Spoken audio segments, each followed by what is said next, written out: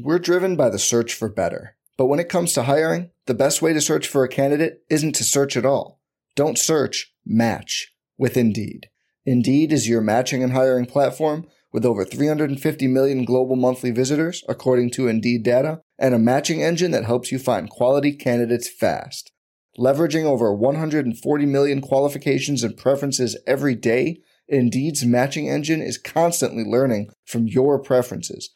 Join more than 3.5 million businesses worldwide that use Indeed to hire great talent fast. And listeners of this show will get a $75 sponsored job credit to get your jobs more visibility at Indeed.com/Blue Wire. Just go to Indeed.com/Blue Wire right now and support our show by saying you heard about Indeed on this podcast. Indeed.com/Blue Wire. Terms and conditions apply. Need to hire? You need Indeed. Corbin Carroll made his triumphant debut on Monday night.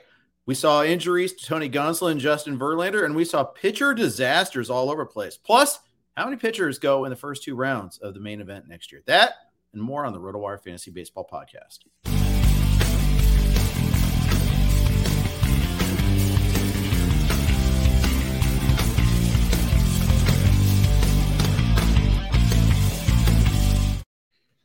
Hey, everybody. Welcome to the RotoWire Fantasy Baseball Podcast. Jeff Erickson, Fred Zinke with you here. A lot to talk about here. It was a busy Monday. Even if the small slate, there's a lot of actionable stuff going on.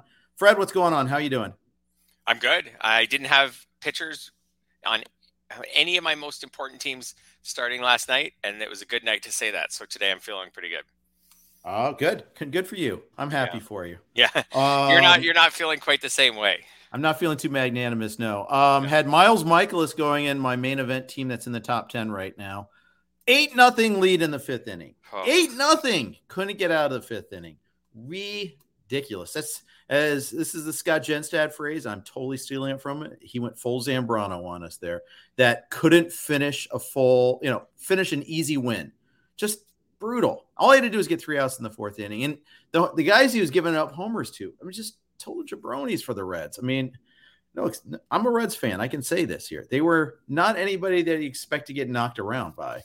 And that set the tone for the evening. Corbin Burns got knocked around. Frankie Montas got knocked around. Ranger Suarez had a huge lead, 7-0 lead, and couldn't fit. Not only did he couldn't finish, but his team even lost, straight up lost. Some really brutal Monday starts. Yeah, absolutely. I know what you mean about the Mikolas one, that especially facing that Reds lineup that is mostly a AAA lineup right now. And you're in the fifth inning, 8-0 lead, and you can't even get through it. That one's really frustrating. Although they all are. And I think yesterday's pitching performances will cause or have caused a lot of standings to move because it was a Monday. Because it was a Monday, a lot of those pitchers were active this week, even some of the lower end guys, because people are trying to make a move right now. And the way to do it is to compile innings and cross your fingers that the innings are good ones. So they start the two-start pitchers right now a little more recklessly. And so in the end, a lot of it probably backfired last night and caused other people to move up in the standings. Well, same main event team also has Tony Gonsolin. So I lost 2 steps this week. That's bad. And so Mikolas, I basically didn't have a choice. Mikolas had to be active for me. We're chasing saves. We have 3 relievers out of the 9 spots active right now. So that's what we're hoping for. And maybe in some point we might even go 5-4. We re-picked up Sir Anthony Dominguez with the relatively positive news that he could be back in a week or two. So we'll see about that. But, but the problem is that makes all those other starts that much more important. When you're going 5 or 6 starters, you need those guys to not hurt your ratios, and Mikolas certainly did that. The guys that hurt him, we're talking the legendary TJ Friedel, Stuart Fairchild. Stuart doesn't have any friends. And Chucky Robinson are the guys that went deep. 3 homers in 1 inning. Brutal. Yeah. It's total meltdown at the worst time. Even if that meltdown had just happened in the 6th inning, right? Like even if he had just finished 5 and it had melted down in the 6th and then he hurt your ratios, but he got the win. You'd take it.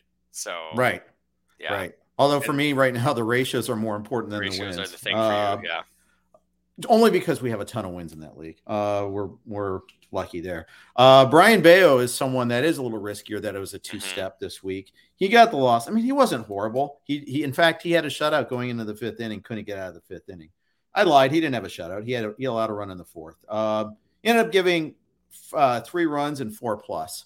So 8 base runners, so he hurt your ERA. Sometimes I think as fantasy managers we overreact to he hurt your ERA, but then you look and he's like, and I'm like, he didn't really hurt your WHIP, or vice versa. You know, he gave up 9 base runners in 5 innings. But he only gave up 1 run. So okay, that's okay. Or he gave up 4 runs in 5 innings. But he only gave up 4 base runners. Right. Oh, okay.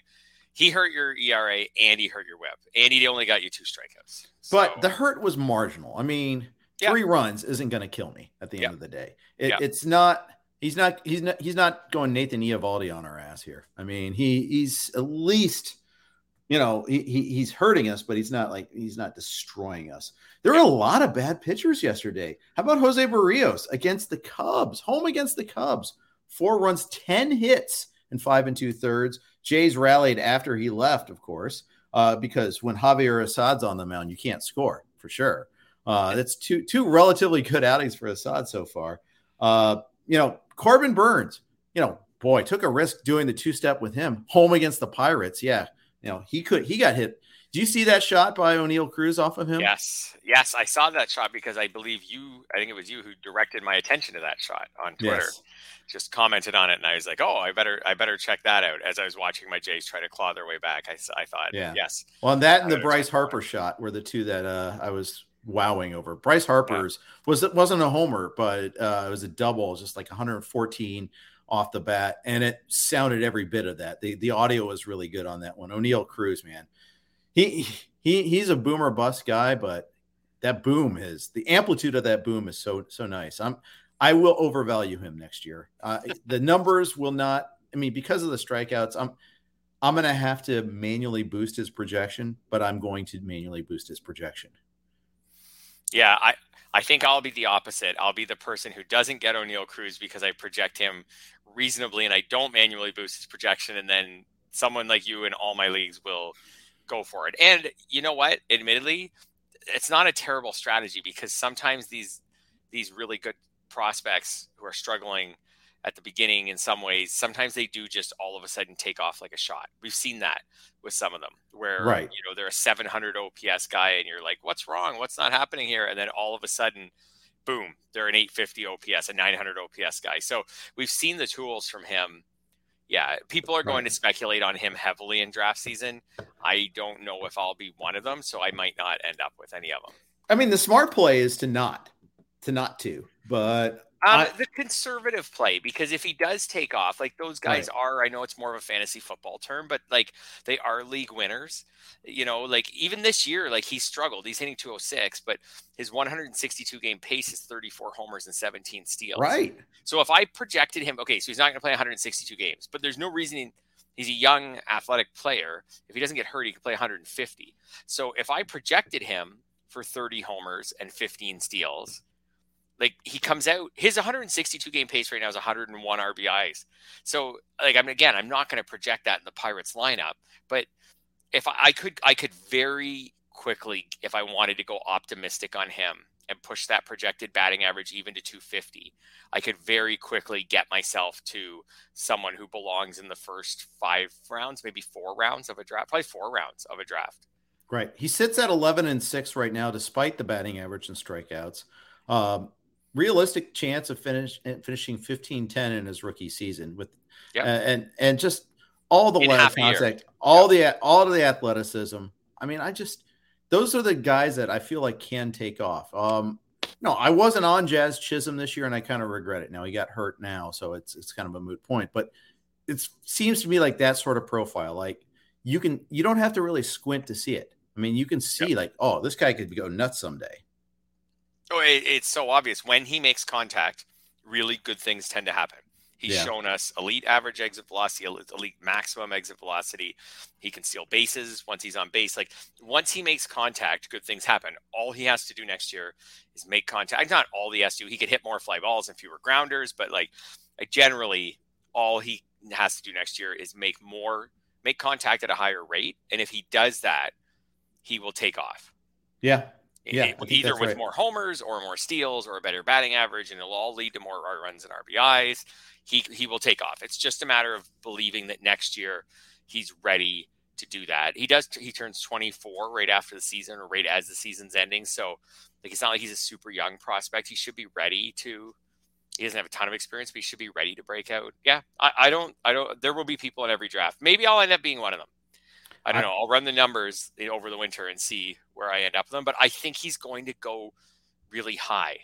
Don't you? Like, I think he'll go higher than Bobby Witt went this year.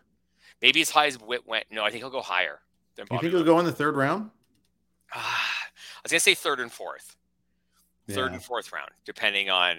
I could see him being maybe like a fourth round guy who makes a couple of plays in spring training and then is going in the third in late March. Maybe a fourth round, like say when we do labor in February, he's like a fourth round guy. Do you think I'm accurate on that? Like in the right ball?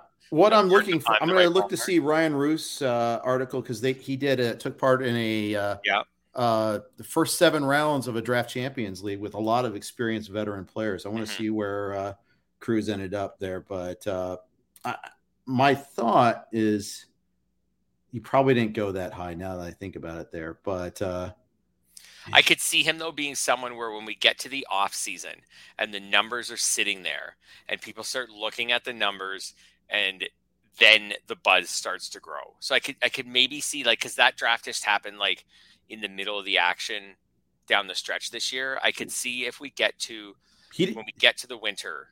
He hasn't gone yet in that league. 7 rounds in the books, and he hasn't gone. So I think he'll go much higher once, if like unless he bottoms out in September. But if he has a reasonable September, he finishes the season with like 16 home runs in what will end up being roughly half a season, and he has 16 home runs and he has like 10 steals, and people start doubling that, and then people just start looking at just his age and his tools and start saying, hey, maybe this guy could hit 240, and then if he hits 240 there'll be more steals, so I'm not going to just double his steals, I'm going to double them and add a few more. I don't know. He's someone who will catch buzz in the offseason. I think you're right that he will catch buzz. I don't think it's going to be Bobby Witt buzz. I think we've seen enough of him. With Witt, it was almost a kind of sight unseen sort of thing, right? We didn't get to see him in the majors. We didn't get to see his struggles, if you will. So from that standpoint, I think that I think when you actually see him and you see the strikeout rate in the majors, I think that tamps down the interest just a bit. So I'm going to say 5th round is where he ends up. Just seat of my pants guess. Right. Still higher than, notably higher than he went in that initial draft. So you still think there'll be some like Wander Franco or O'Neill Cruz next year? Who do you got? I'm going to take. That's a tough one. I'm going to take. It is. I'm going to take Franco. Yeah. The question for me is, like, what does Franco do? I mean, I know. I might end up. I could see once I run the numbers. Like I said, if I even project Cruz to hit 230, I could see once I run the numbers, Cruz coming out on top. You got Bobby Witt over these guys, right? Both of those guys? Yeah. I think part of the problem with Cruz is that there are a lot of great shortstops. Turner, Bichette, Lindor, Tatis. I mean, we've talked about where he's going to go.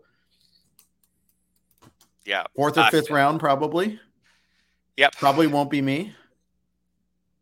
I could see it being me sometimes if that's where he is. I'll project him for a heavy workload once he's finally back. I'm starting in my mind. I'm pushing Cruz down now another round though. I'm looking at these results. It's sobering me up a little bit. I see. Xander Bogaerts and Dansby. I'm taking over O'Neill Cruz. I think. Maybe not Xander. We'll see. Maybe not. Dansby, I think I will. I guess. I know I'll take Dansby. I want to see where Dansby signs, but he's going to sign a decent-sized contract on a decent team, I'm sure. Yeah. Cruz this year, before getting the call, was only hitting 232 in AAA. Mm-hmm. So just to throw a little more cold water at him, like if someone's looking at the 200 average and saying like, oh, yeah, but once he adjusts to the majors, he could really hit for average. Well, I don't know, maybe, but at least in 55 games in AAA this year, he was only hitting 232. Last year he hit for average in the minors, but this year he wasn't hitting for average before he got called up either. And he was striking out not as much as he is in the majors, but a lot. Yeah. Yeah. Corey Seager setting a career high in homers already, and we haven't reached September. I think I'd probably take Seager over Cruz. Well, how do you not take Seager? I think he's just, I know he doesn't steal you any bases, but he's only hitting 257 this year. But his BABIP's really low this year. I think you take Seager. I think so. Yeah, too. I think so too. How do you not take Seager?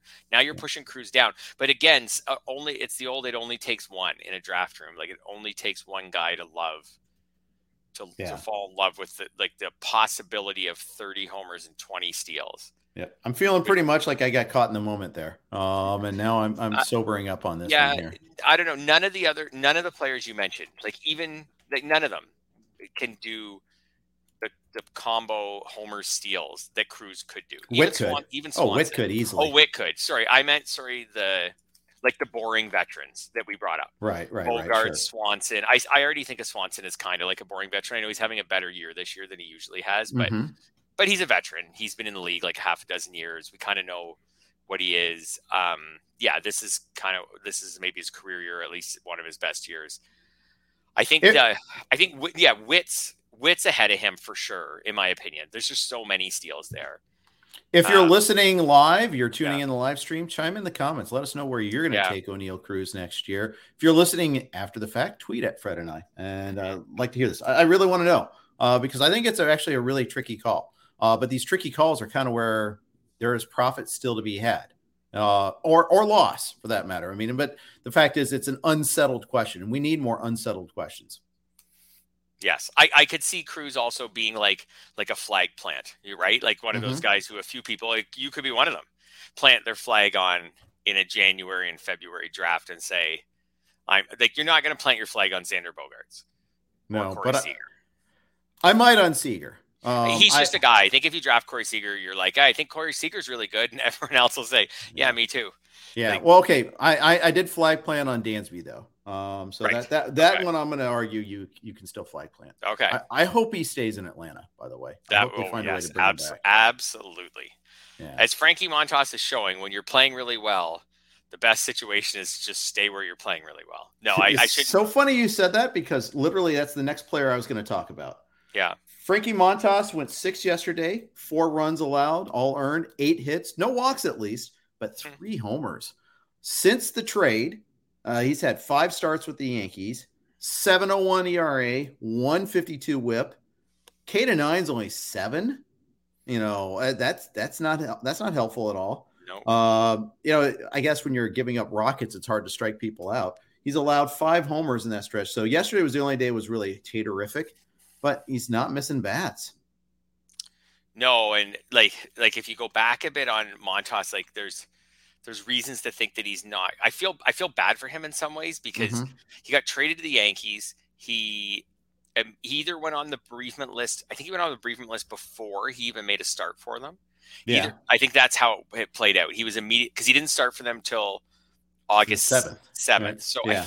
I know he went on the bereavement list right around the beginning of the month. So I didn't end up. I don't know if the details were public on why he went on the bereavement list, but I always feel bad for players when they are on the bereavement list because someone close to them has passed away. So I like that's a huge. You get traded from Oakland to the Yankees, New York, pressure city, going from Oakland, no pressure this year whatsoever. And you're also dealing with something in your personal life. And then all of a sudden you got a new catcher and a new team and a new park, and you're just supposed to perform right away. His first start was at the Cardinals, who have been an offensive juggernaut, as we discussed last week in the last few weeks.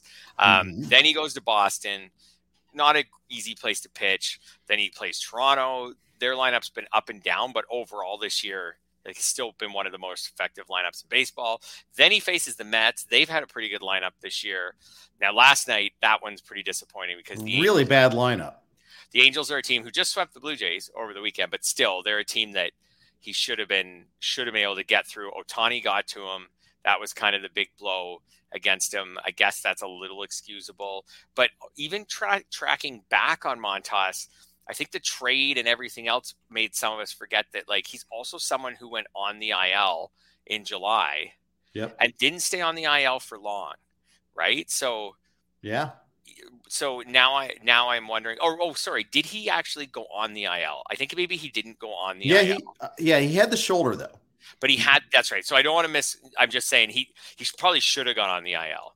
He was out. He missed some time in July. He didn't start from July 3rd to July 21st. Like I said, I'm not sure. I don't think they actually put him on the IL, but they should have. And we got a very, very small sample from him before the deadline. Like, he threw 3 innings when he first came back against a weak Detroit team. Then he threw 5 innings that were just okay against Houston. He gave up 3 runs, 2 earned on 10 base runners in 5 innings. So not a great start. I wonder if he's not like 100%, and he hasn't been 100% since the beginning of July when he went on the IL. Right. Or when he should have gone on the IL. Yeah. Maybe he's not 100%. That's a really good question. Yeah. And I think we all just assume because the Yankees gave up these prospects and traded for him that he's fine. Right. But he doesn't seem fine. He hasn't seemed fine. Like you said, strikeout rate's way down. Yeah, he doesn't seem fine at all. So in June, he was like throwing his fastballs at like 98, just short of 99, a lot of 98 mile an hour fastballs. Last night, he was sitting more around like the pitch that got put in play or was a finishing pitch. They, like on Baseball Savant, you can look at the velocities. He did touch 98.0 once, but it was more like 97, 96. So maybe a slightly down in the velocity. Some of it might be defense. Some of it might be the catcher who he's throwing to, creature comforts, all these sort of things. Or he might be hurt too. He pitched okay against the Mets in his previous start. That was the thing. Like, okay, I thought he's okay now. Maybe he's fine. No, that outing against the Angels was just hideous, though. Yeah, I mean, he's locked into lineups for the rest of this week. So, and again, most people probably started him because he's got a second start this week, which is at Tampa Bay at the end of the week. If that start doesn't go well, do you think it's time to start thinking of sitting him down? His start the following week is scheduled, and I'd say highly likely to be home to Tampa Bay. I don't think that'll change. So I'd probably start him that game, but we'll see. Yeah, I mean, I know it all depends this late in the season. This is a bit of a cop-out, but it depends what your options are. It depends where you are in the standings. Do your ratios matter more? Do you need wins? It depends on what happens in this next start, too. Yeah, for sure. For sure. I don't like it facing the same team in back-to-back starts. I'll tell you that much. Yep. Yeah. Oh, yeah. That's true, too. I've moved. I don't have him actually in many of my fab leagues. I have him in some of my draft champions leagues. And I started him everywhere this week because he had 2 starts, and the Angels one seemed really manageable, obviously. Right. But I had moved the last couple of weeks into like actually evaluating him as to whether I was going to start him or not. He had moved out prior to July. I just skipped past his name when I was setting those draft champions lineups. He was going to be in. Yeah. Now I'm not so sure. No, and I think that's valid. Couple other pitchers. I mean, let's talk Corbin Burnes for a second. Carlos Rodon both also struggled yesterday. Rodon went 4 innings, gave up 5 runs, 4 hits, 4 walks on Rodon. That's not good. And then Burnes, I mean, he was staked to a lead and gave it up against the Pirates. And that's not what we're looking for. He had a really horrible start the week before against the Dodgers too. Had a chance to reinsert him into the Cy Young discussion. But got torched by the Dodgers, and then Sandy had a gem against the Dodgers on Saturday. I think that kind of ends the NL Cy Young discussion. Yeah. But I don't want to declare anything prematurely over, but man, it's going to take a lot now to change that. I agree. And there's something like Burnes doesn't seem to be throwing his best right now. If you go back and look, so he's usually a really high strikeout pitcher in 5 of his last 6 starts. He has struck out 6 batters or less. And usually if you go back and look at his other stretches throughout the year, like he usually averages about 8 strikeouts per start. He only has 1 start with more than 6 in his last 6 starts. So he's just not striking out batters at the same rate. the walk rate's like up a bit. It's not a huge problem. Mostly I think it's just the lack of strikeouts. But as you said, like that, you kind of wrote off the start against the Dodgers. Like it's the Dodgers. They're just really good. They get to good pitchers sometimes. But this one's concerning when you add this one in. The big issue is home runs. He allowed 7 all last year. He's allowed 19 this year. Yeah.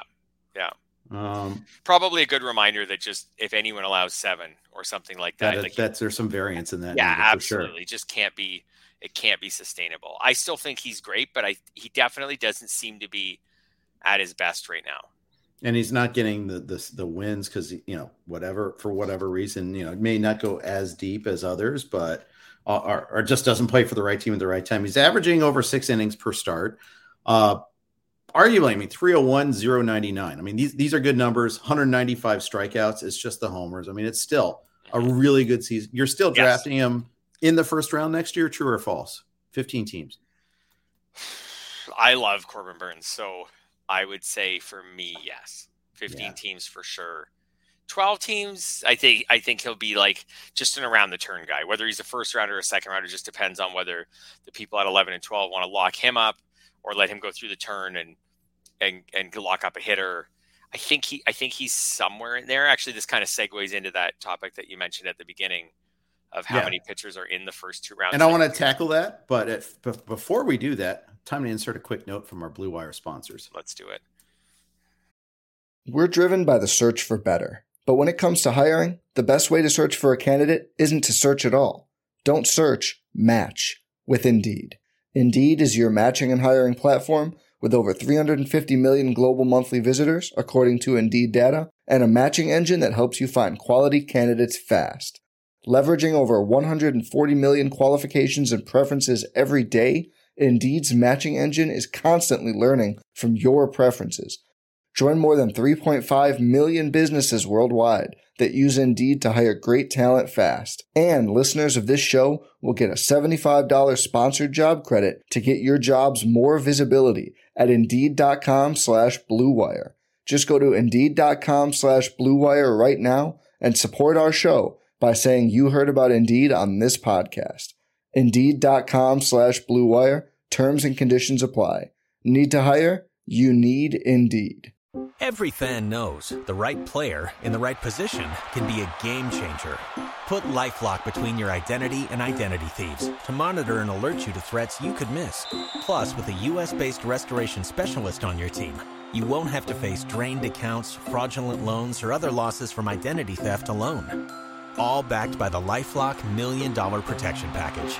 Change the game on identity theft. Save up to 25% your first year at LifeLock.com/aware. All right. Thank you, Blue Wire. All of our podcasts are on the Blue Wire network. So thank you guys there. All right. Question asked. And now we're going to try to attempt to answer. How many starters go in the top 30 next year? You're playing the NFBC main event. So you're presupposing that it's an overall contest too. That, draft strategy doesn't allow you to completely punt something, at least if you want to compete in the overall. With that in mind, let's pull up and to further spice up this conversation. Let's give you a good count on how many starting pitchers went in the top first 2 rounds in the main event this particular year. I'm going to pull up the ADP on that. Give me a second on that while we're talking. 28 or 29? How many do you think went in the first? No, I'm just kidding. They do get pushed. How many starters in the first 2 rounds in the main event this year? 30. Yeah, let's see. There's Cole. I don't think I think it started because of the pushing of the closers. I think that number is lower than you think. Yeah, Ohtani will give like a third because I think most people who draft. I would say I wouldn't give Ohtani anything because I think everyone who drafted him planned on basically just using him as a hitter. They might use him as a pitcher more now, but I don't think that was the plan. There's 5 in the first round, and 2 in the second round only. So 7 That's total. Weird. Shane Bieber is in at 31. Nola's at 32. Wheeler's at 34. So there are plenty of instances where they made it to that. Right. And Sandy at one point made it into the second. Gonna take that L on Alcantara for me. I said, oh, he's going too high in redraft in the 3rd round for me. Oops. Got that one wrong. I didn't think he'd repeat. I kept him all my keeper leagues on profiting handsomely there, but in the main, I did not take him. But so it was Garrett Cole, Corbin Burns, Walker Buehler, that's obviously not going to happen. He's out. Year. Yep. Woodruff, Scherzer, Giolito, not going to happen, and Urias, which will happen, by the way. Urias was in the top 30, eh? Yeah, he was in the top 30. I didn't see that. I thought, 28. Wow, that's I get it. That's a main event thing for sure. I felt like in all my just regular satellite type leagues, he was more like 35th, 36th. So that's a main event type. Well, let me tell you, I took him in the middle of the second round in the online main event. So I think that's a main event type thing. Remember, that was when we had the news on DeGrom being out, and I think, if I recall correctly, even Scherzer had an issue at the beginning of the season a little bit there. But I'm going to pull up that draft board just to see a little bit there to see what the dynamics were, how many pitchers were gone before I took him. But I was team 7, so I took him on the comeback in the second round, and I'm really glad I did. 1, 2, 3, 4, 5. The same 5 were in the first round. Giolito went 2.2 in that one, and then I took Urias as the 7th starter. And that was it. Only 7 starters were in the first round. Right. But I knew, when you sit at 7, those other starters that you're considering aren't going to make it back to you. And that was the case here. Wheeler, Ray, Bieber, and Nola all went before it got to my 3rd round pick. Verlander went at 311. Verlander, Alcantara, 311, 312. Webb, 313. Those were all. I mean, Webb's not in the same universe as those two, but he hasn't killed you either. But point is, though, I wonder, it's actually a little bit more temperate than I would have expected. Yes. My gut says that there will be next year fewer first-round pitchers and more second-round pitchers. Then I think they'll slide a bit, just in the sense that Cole and Burns haven't totally lived up to. Cole's been good. It's hard to complain. He's already at 200 strikeouts. He's got a 101 whip, but I think the 331 ERA is a little higher than people were expecting. He's not among the wins leaders. I know that's fickle, but it matters. Right. I think Cole will push. I think he's still in there, obviously. I could just see maybe there being way less than 5 in the first, but more in the second. Well, I think your instincts are right. If I'm looking at Ryan's article again, which lists those first 7 rounds. Yeah. It was 3 and then 8 in the second round. Right. Only one closer in the second round. That was Diaz. But Clase went early 3rd. Romano went in the 3rd in that one too. But Verlander dropped again into the 3rd round, which I thought was kind of interesting. His injury, by the way, isn't an arm injury, and it seems like it's not even that serious. It's an injury, but it's not like a long-term one. We always say that, though. We'll see if there's any setbacks. But, I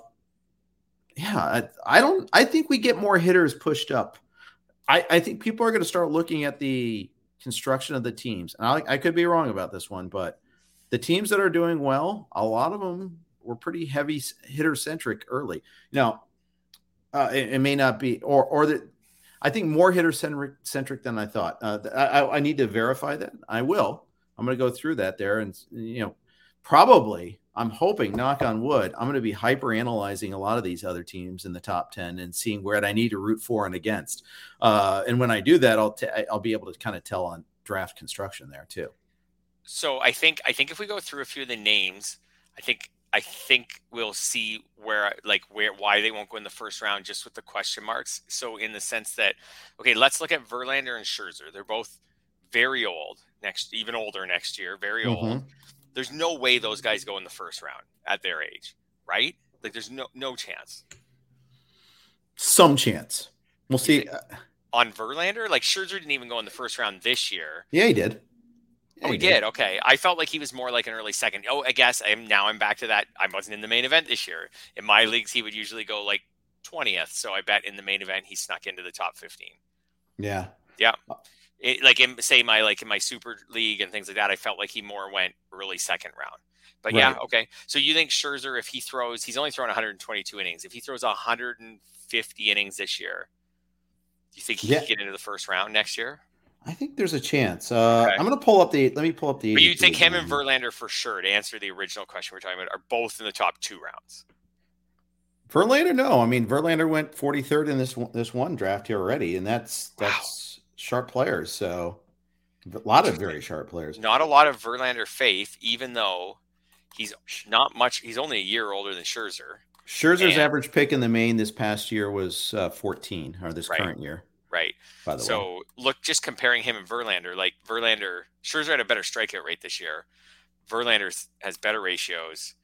Their FIP's about the same. They both pitch on good teams. I don't know. There's not much between them to really prefer one over the other. They're going to throw about the same amount of innings, assuming Scherzer kind of catches Verlander mostly while he's out. Right. Yeah, they're going to throw about the same amount of innings. I'm going to put them both, I think, in the second round. That's fair. I can live with that. Someone will go in on Verlander just coming off like this remarkable season. Okay, so they're second rounders. Cole and Burns, do they stay in the first round? They're 1-2 in strikeouts. Yeah, right, I think so. They did in this draft. Yeah, they're 1-2 in strikeouts. They both have a whip around 1. They both do have good ERAs. They're not like the Verlander ERA, but they both have good ERAs. I think they both stay ahead of Scherzer and Verlander. I think so. Okay. Nola, does he get up to the second round? Yeah. He's kind of right there. He's going to get 200 strikeouts this year, probably about 215. I think Nola's consistently underrated. In fact, I think you can make a pretty good case that he should be a top 3 guy in the NL Cy Young race this year, and he doesn't get it. I think the interesting ones I think DeGrom's like a hyper interesting one. What do you do with DeGrom? Yeah, I mean, right now, someone probably takes DeGrom in the second round just on the possibility. I still don't think DeGrom's a first rounder unless he leads the Mets to the World Series. I still don't know if he's a first rounder. I just think the injury risk with him is so high. But again, it only takes one person, and it's a big contest. Yeah. Someone at 12. The main event is just a little different. It only takes someone picking, say, 10th or 12th or 14th to say, I'll go for DeGrom. If he's hurt most of the year, my team doesn't get any money. But if he's healthy, maybe I can get in the race for the big money. Yeah. I think he gets in the first 2 rounds. Shane McClanahan gets in the first 2 rounds for sure. I think he could 100%. I think he could get in the first round. Yeah, especially with the main event inflation. The one I'm looking for is not obviously the one I'm looking for is obviously a DC, so maybe it's a little bit different. But in a main event, we always have some extra inflation involved. Yeah, I think McClanahan, he just has few, assuming he finishes the year fine, like he doesn't have the age question marks of Verlander and Scherzer. He performed great this year. He's on a team that pitches really well and tends to do, their pitchers do well. So I think he's in. Right. You think Arias is in? I mean, what has he done to not justify the price this year? He just not have a really good strikeout total. That's about it. I'll take what he did again. I mean, and a lot of that was early too. Keep in mind, he's been nails lately. I mean, he's gotten better. Remember we were doing the "What's Wrong with Julio Urias" segments earlier on this season. Besides my inability to pronounce Urias or properly, it's one of those mental blocks for me. He is still. If I was gonna and I have him on my most important team. If I was gonna say anything negative about him, so his strikeout rates haven't really gone up. He is outside the top 25 in strikeouts, and that's without an IL stint. So he's pitched all year, and he still is not in the top 25 right now in strikeouts, which is that's a little disappointing for a pitcher you take in the second round. For sure. I think that's valid. But then again, you get the Dodger win benefit. Yeah.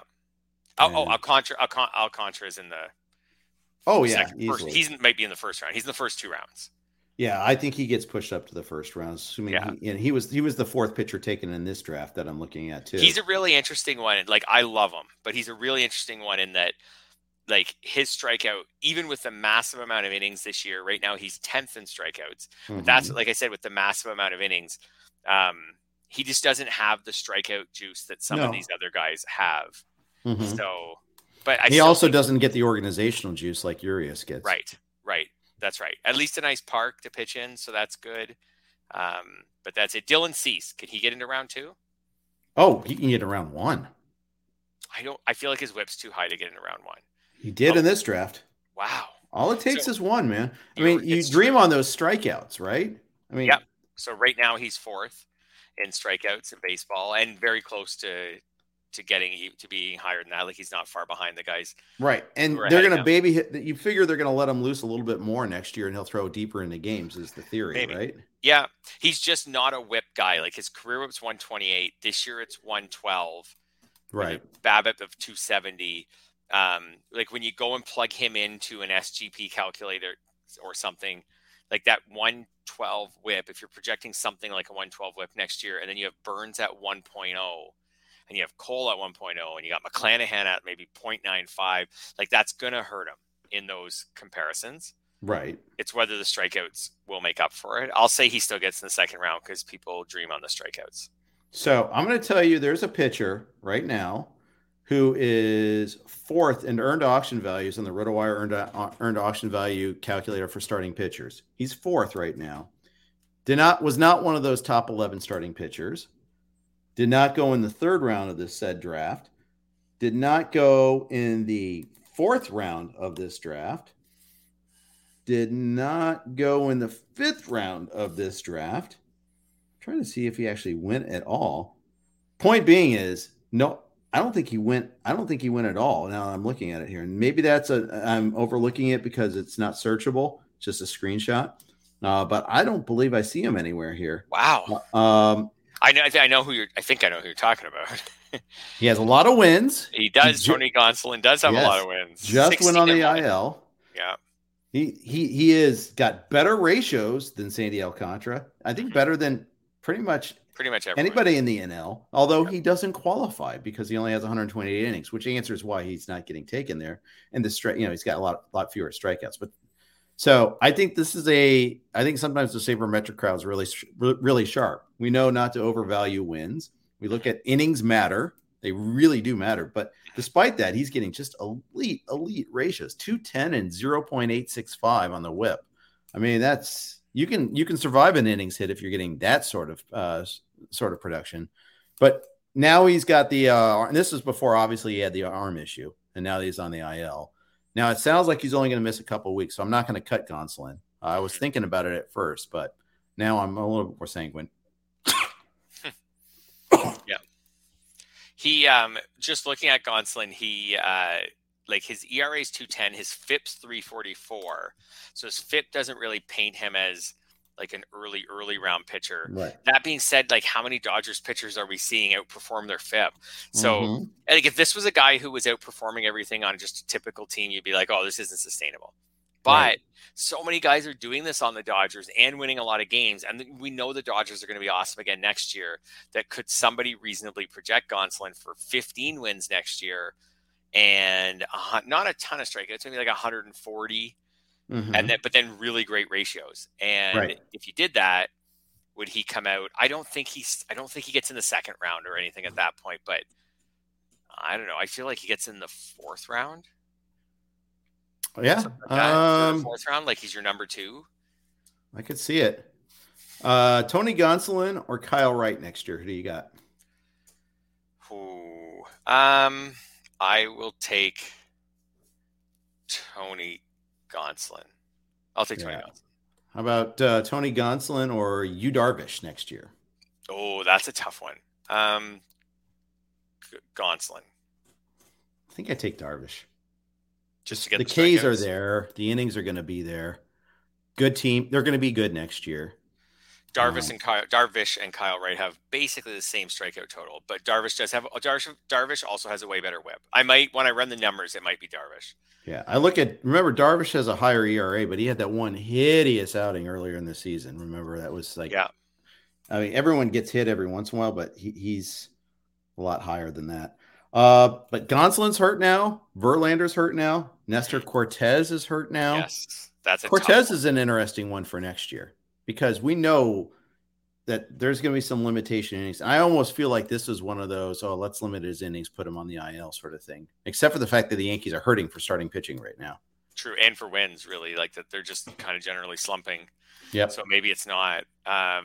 Yeah, he'll be an interesting guy for sure next year. I think he'll go pretty early next year. I'm going to say like he's a low end number 2 or something like that. I think he'll go pretty early next year. Okay.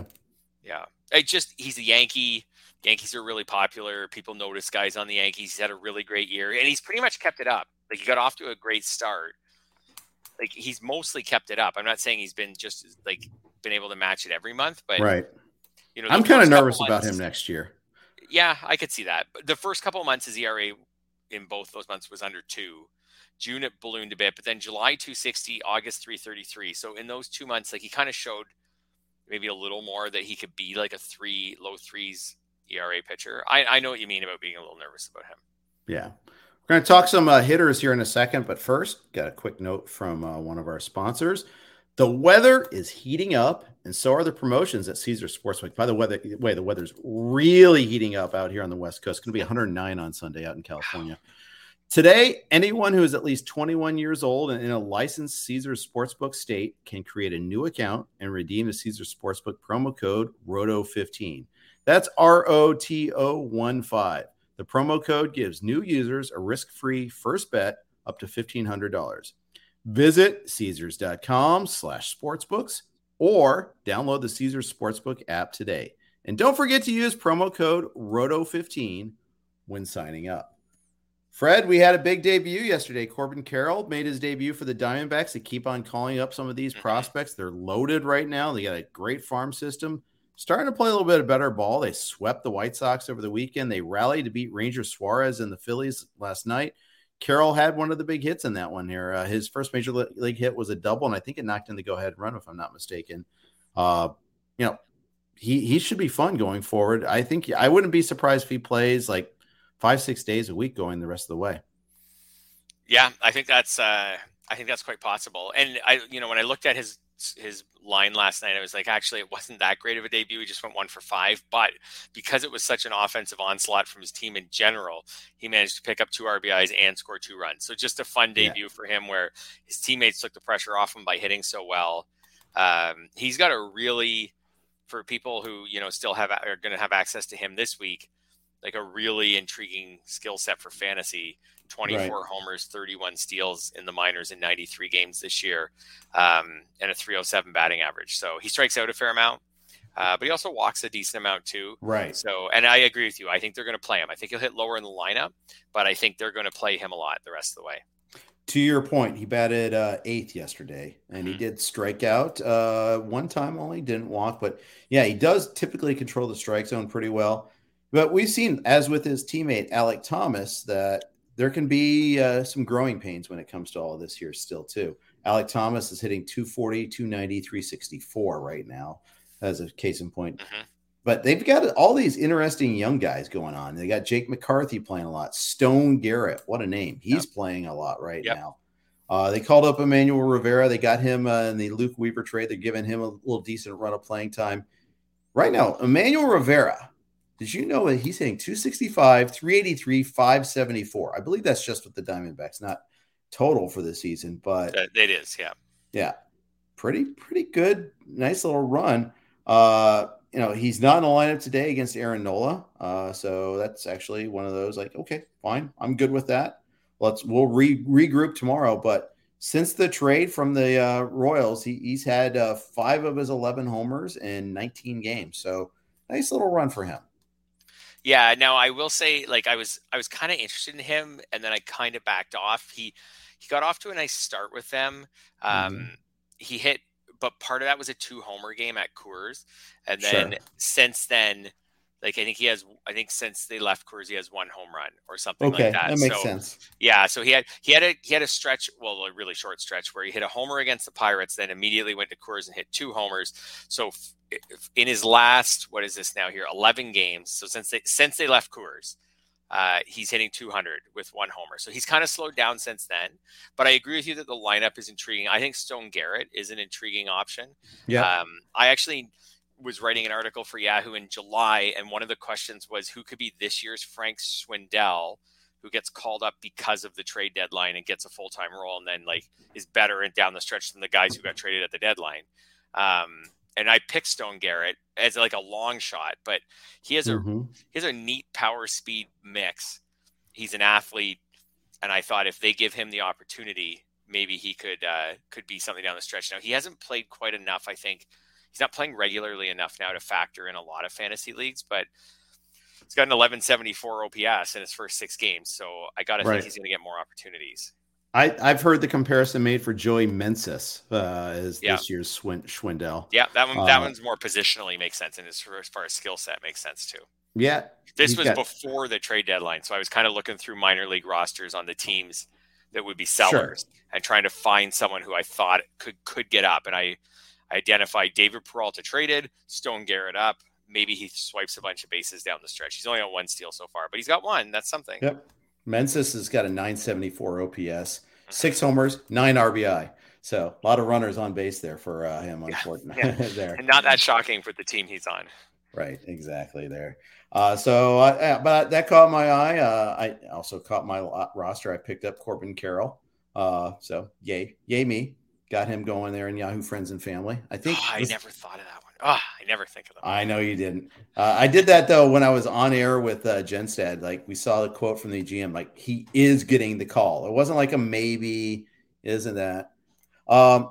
Playing time. There's some interesting stuff going on. I mean, this thing, it's really hard to pay attention to everything. The Cardinals refused to include Dylan Carlson in any trade, and like reportedly refused to include him in any Juan Soto trade. Now Carlson doesn't play every day. Corey Dickerson's taken his spot more often than not. Cardinals, you really have to kind of pay attention really closely. They keep changing things. Paul DeJong was a hot pickup for like a week or two, and now he's buried again. Carlson's sitting for Corey Dickerson. It's kind of annoying that you think like, oh, this is a guy that they can't get rid of, but they can't play him either. I think also Corey Dickerson's kind of forced their hand. I don't think anybody saw this coming, but since the All-Star break, he has a 1,079 OPS in 67 plate appearances. So, I mean, and he's not like I know some of it's luck. Like he's only got 2 home runs. He doesn't have any steals in that time. He's hitting 431 since the All-Star break. So he's just collecting like multiple hits every time they give him a start. I know. And then because of that, they just can't they just can't take him out of the lineup right now. Yeah. It's Corey Dickerson. This is not going to continue. No, it's just a heater. That's all it is. But did you bid on him in any leagues? I did pick him up in like a 12 one place where I've got like everybody stinks. So yeah, I did, but I don't really believe. I need Mr. Right now, not Mr. Right. Yeah. I looked at him and then I didn't end up trying to get him, but I thought about it. It was more like he's just so hot that maybe I just want to take a shot and try to get in on him. Well, you know what I mean? Like just maybe for another week or two, he could just keep this going. He'll at least get playing time because he's so hot right now that they'll just use him. But anyways, in the end, I didn't grab him. So maybe it has a little, not too much to do with Carlson, like a little bit. I mean, if Carlson's playing well enough, he keeps the playing time. But maybe it's got a little more to do with just Carlson's having a ho-hum season, 708 OPS. Dickerson starts collecting 2 hits every time they start him. Yeah. Maybe once Dickerson cools down. How about Garrett Mitchell? Do you have any of him so far? He was in the waterfall, but no. How about you? He fell. I did not get him either. I went to go look right now, though, in Yahoo Friends and Family to see if I could pick him up because the speed is what's got me intrigued. Yeah. He's a fast dude. Yep. I was interested. I was a little worried about playing time. And that was one of the things that I just was a little unsure. Like he just played his first game right on Sunday. So I tried to read about him a bit, and in the end, maybe should have gone after him. Well, it's easy to say now. He had a homer and a steal, so it's easy to say now. But in the end, I was a little worried about playing time. It was in my league with Jeff Zimmerman. We kind of needed someone who we could use this week. We took Tony Kemp, who's not exciting at all, but they every game this week for the A's is against a righty. 3 of them are against the Nats. Worst rotation maybe in baseball. Tony Kemp made sense as a $1 rental this week. So sure. Now Garrett Mitchell already has a homer and a steal, so he was the right answer. But I didn't maybe see that coming. Maybe well, not. If I got a homer and steal out of Tony Kemp this week, I'd be really, really happy. Well, yeah. Why else? I mean, you should expect it. I mean, he owes it to you at this point. He does. He owes me the steal. I don't care about the homer. I want the stolen base. I want 1 stolen base from Tony Kemp this week. That's what he's in the lineup for. Yeah. Well, and you raise a good point though too. It's like this time of year, you're picking up some players that might trigger a gag reflex, but you need them. They can do a very particular set of skills to rephrase Liam Neeson. Yeah, there. Tony Kemp, 6 righties, terrible pitching staff in the first part of the week. You needed a guy. He's almost 100% for sure getting dropped next Sunday, but like for 1 week, and that matters so much right now.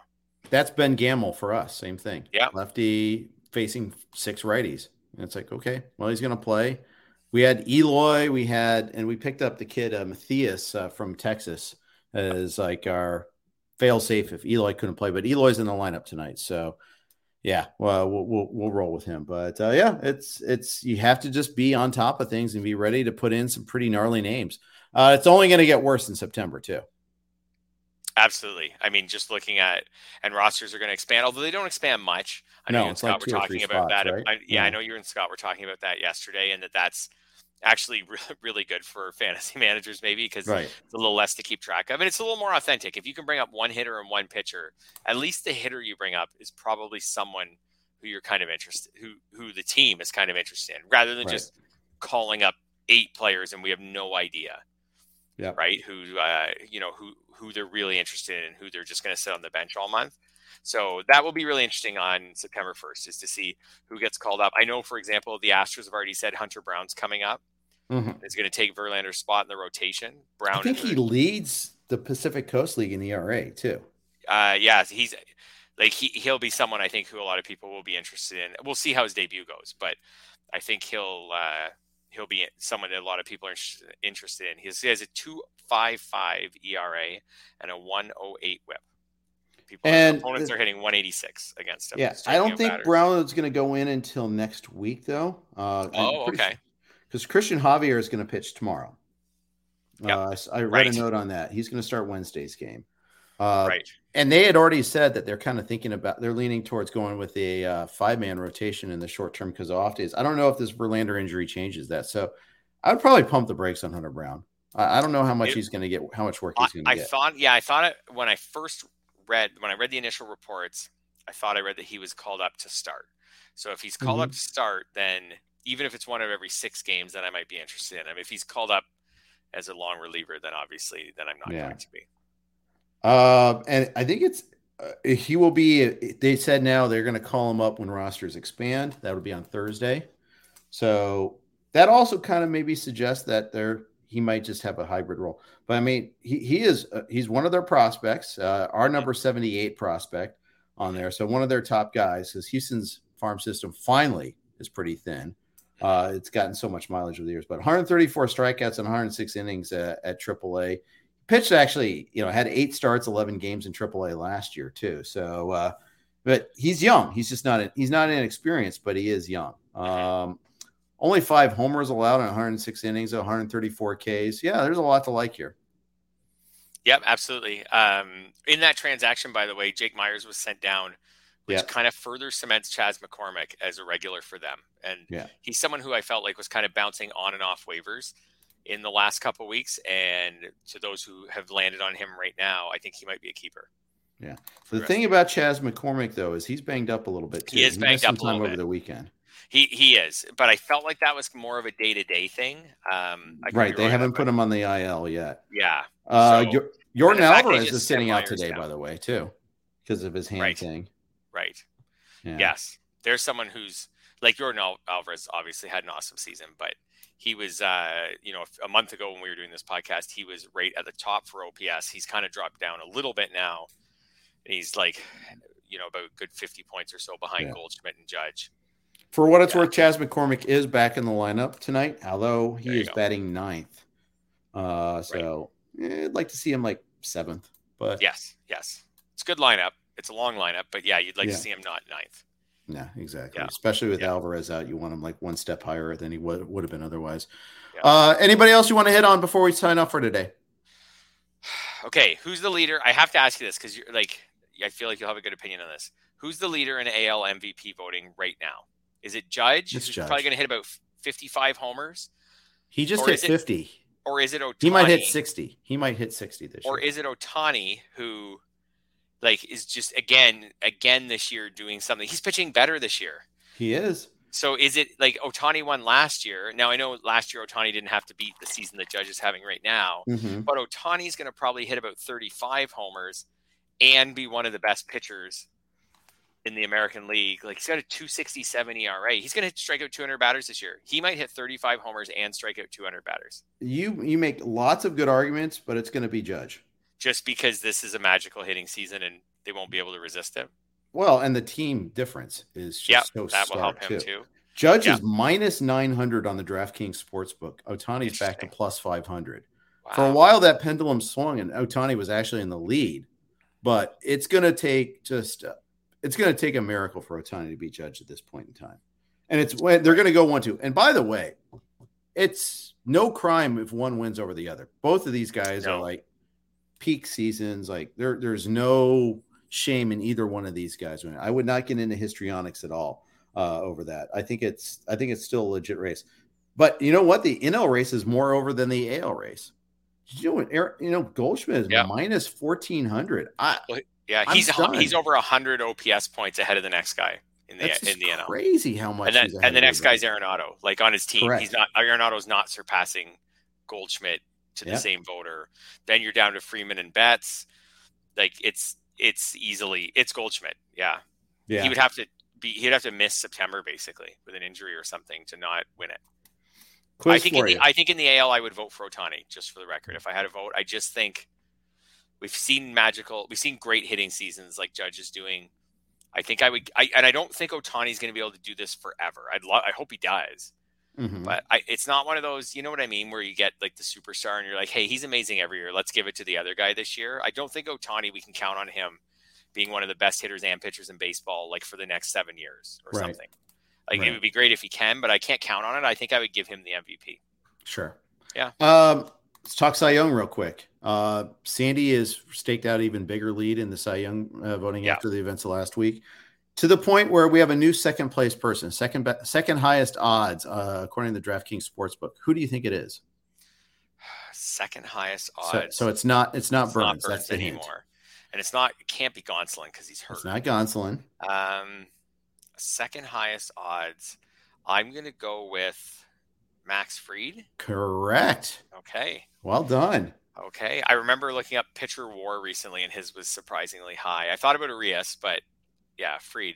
At Fried's, there's no chance. Like he's going to, very, very small chance. It's like Goldschmidt. Alcantara has it. Right. I do not see the AL version of that, which is interesting. That's a really neat one now with Verlander out too, is the AL one. Depends how long Verlander's out. It could be McClanahan now. Cease is in the running, I think. Right. Yeah. I think Verlander was the clear leader, but it depends how much time he misses. Yeah. Finally, rookie of the year in both leagues. It's a 2-horse race. In the AL, it's Julio versus Rushman. And Rushman, Julio's a pretty heavy favorite, minus 450 to plus 350 for Rushman. And then a pretty big, it's 4,500 for Witt. For the NL, it's two Braves, Strider minus 165, Michael Harris plus 120. And then it's all the way to 10,001 for a slew of different players. I mean, it's just, there is no one else. It's just those two. Yeah. I got to think that I think Rodriguez wins it easily in the AL. Although Bobby Witt's numbers aren't that much worse when you look at them. He's about 60 OPS points behind him. Like if Bobby Witt had a really strong finish to the season, he could end up ahead of Rodriguez in homers. He's already ahead of him in steals. He could catch him in OPS. He could beat him in runs. He could beat him in RBIs. Bobby Witt could get his name in there. But I think it's Rodriguez. Seattle's in the playoffs too. Yeah, ending the super long playoff drought. They've signed him to the long-term contract. All these things kind of apply. And as much as I love Harris, I think I would pick Strider. Yeah. I think so too. But it's just, we just know it's going to be a Brave. Paulie agrees with you, by the way. He says, in an era where home run has become commonplace, why voters have put so much on breaking the record for Judge confuses him. How long can Ohtani last doing both? Good questions. I'll say this though. Home runs are way down this year. They're not as commonplace as you think. It's a harder year to hit home runs. The fact that Judge is on a Maris pace, he could be 20 homers ahead of the next guy by the end of the year. Like he's 14 ahead of Schwarber right now. He's 17 ahead of the next guy, Goldschmidt. Like Judge could finish the year maybe even 20 homers ahead of the next guy. Yeah, I don't think. Yeah, I think you're illustrating it's amazing how far ahead he is compared to the other hitters, especially in the AL. You name 2 NL hitters as the next 2, so I think the next AL, is all the way down at 31. Yep. So I do get that Judge is a very, very worthy candidate to win MVP, better than the people who have won MVP in many other seasons. Right. It's kind of similar to last year, though. Vlad nearly had a triple crown, but Ohtani was just Ohtani, and Ohtani's been better this year as a pitcher, at least. Maybe not quite as much as a hitter, but he's been awesome as a hitter too. I mean, like you said, you can't go wrong with either two. That's been my argument all along. All right, guys. Thank you so much for chiming in. Thanks for everybody listening in to the RotoWire Fantasy Baseball podcast. We'll be back at you again next week. And we got James with the Prospect Pod tomorrow. I got Paul Sporer Thursday morning on the RotoWire Fantasy Baseball podcast. So excited about that one too. Thanks for listening. Take care.